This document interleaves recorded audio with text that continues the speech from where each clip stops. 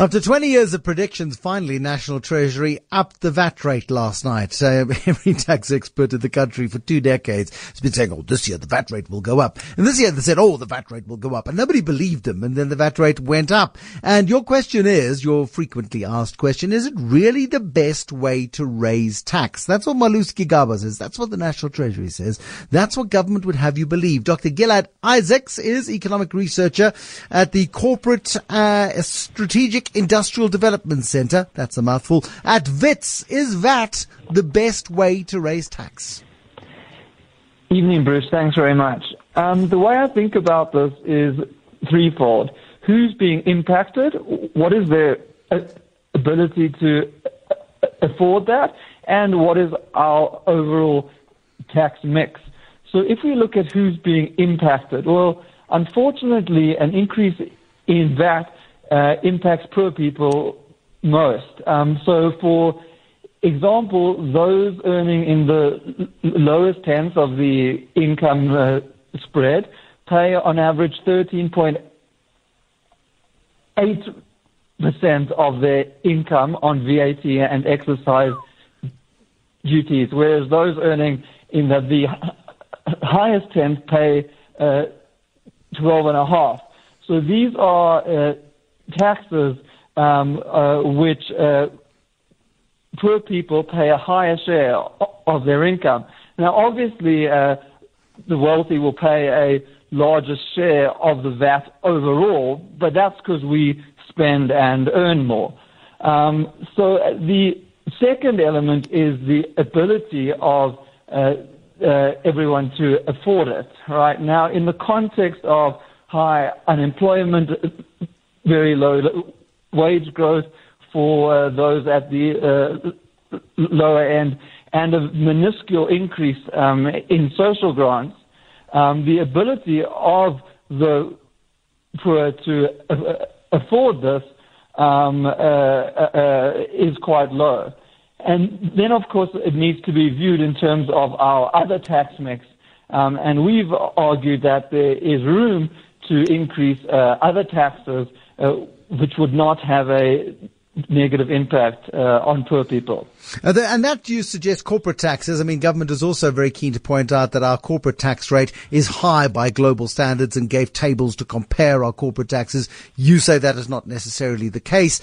Is there a suggestion that even personal taxes could go up because it wasn't a very effective mechanism for raising revenue in the last 12 months? So on our corporate tax front, the measure which I recommend is a World Bank measure, which looks not only at corporate income tax, but at all taxes and contributions which corporates must make. And by that measure, we're in the lower end. By our emerging market peers, we're in the lower fifth. In the world, we rank at about 173rd out of 213, with number one being the highest rates. So the idea that we are, by international standards, paying high corporate taxes is actually false. When it comes to personal income tax, I mean, if you're earning a million rand now, you're paying 100,000 rand less or 90,000 rand less than you would have in 1990. And you're paying about 40,000 rand less than the early 2000s. So personal income tax is also not one that we've seen significant increases in, as the minister said. One reason why we haven't seen a large gains from the small personal income tax rises in the last few years is because that was also offset by various tax breaks, like an increase in the tax breaks associated with medical insurance. For example, Dr. Gilad Isaacs, we must leave it there, but thank you for answering the question. VAT, in his estimation, is not a great way to raise tax because the poor people pay a higher proportion of their income. If you're earning 50,000 a year and you're paying 14% of that away in VAT. If you're earning R1 million a year, you're paying 12.6% of it away.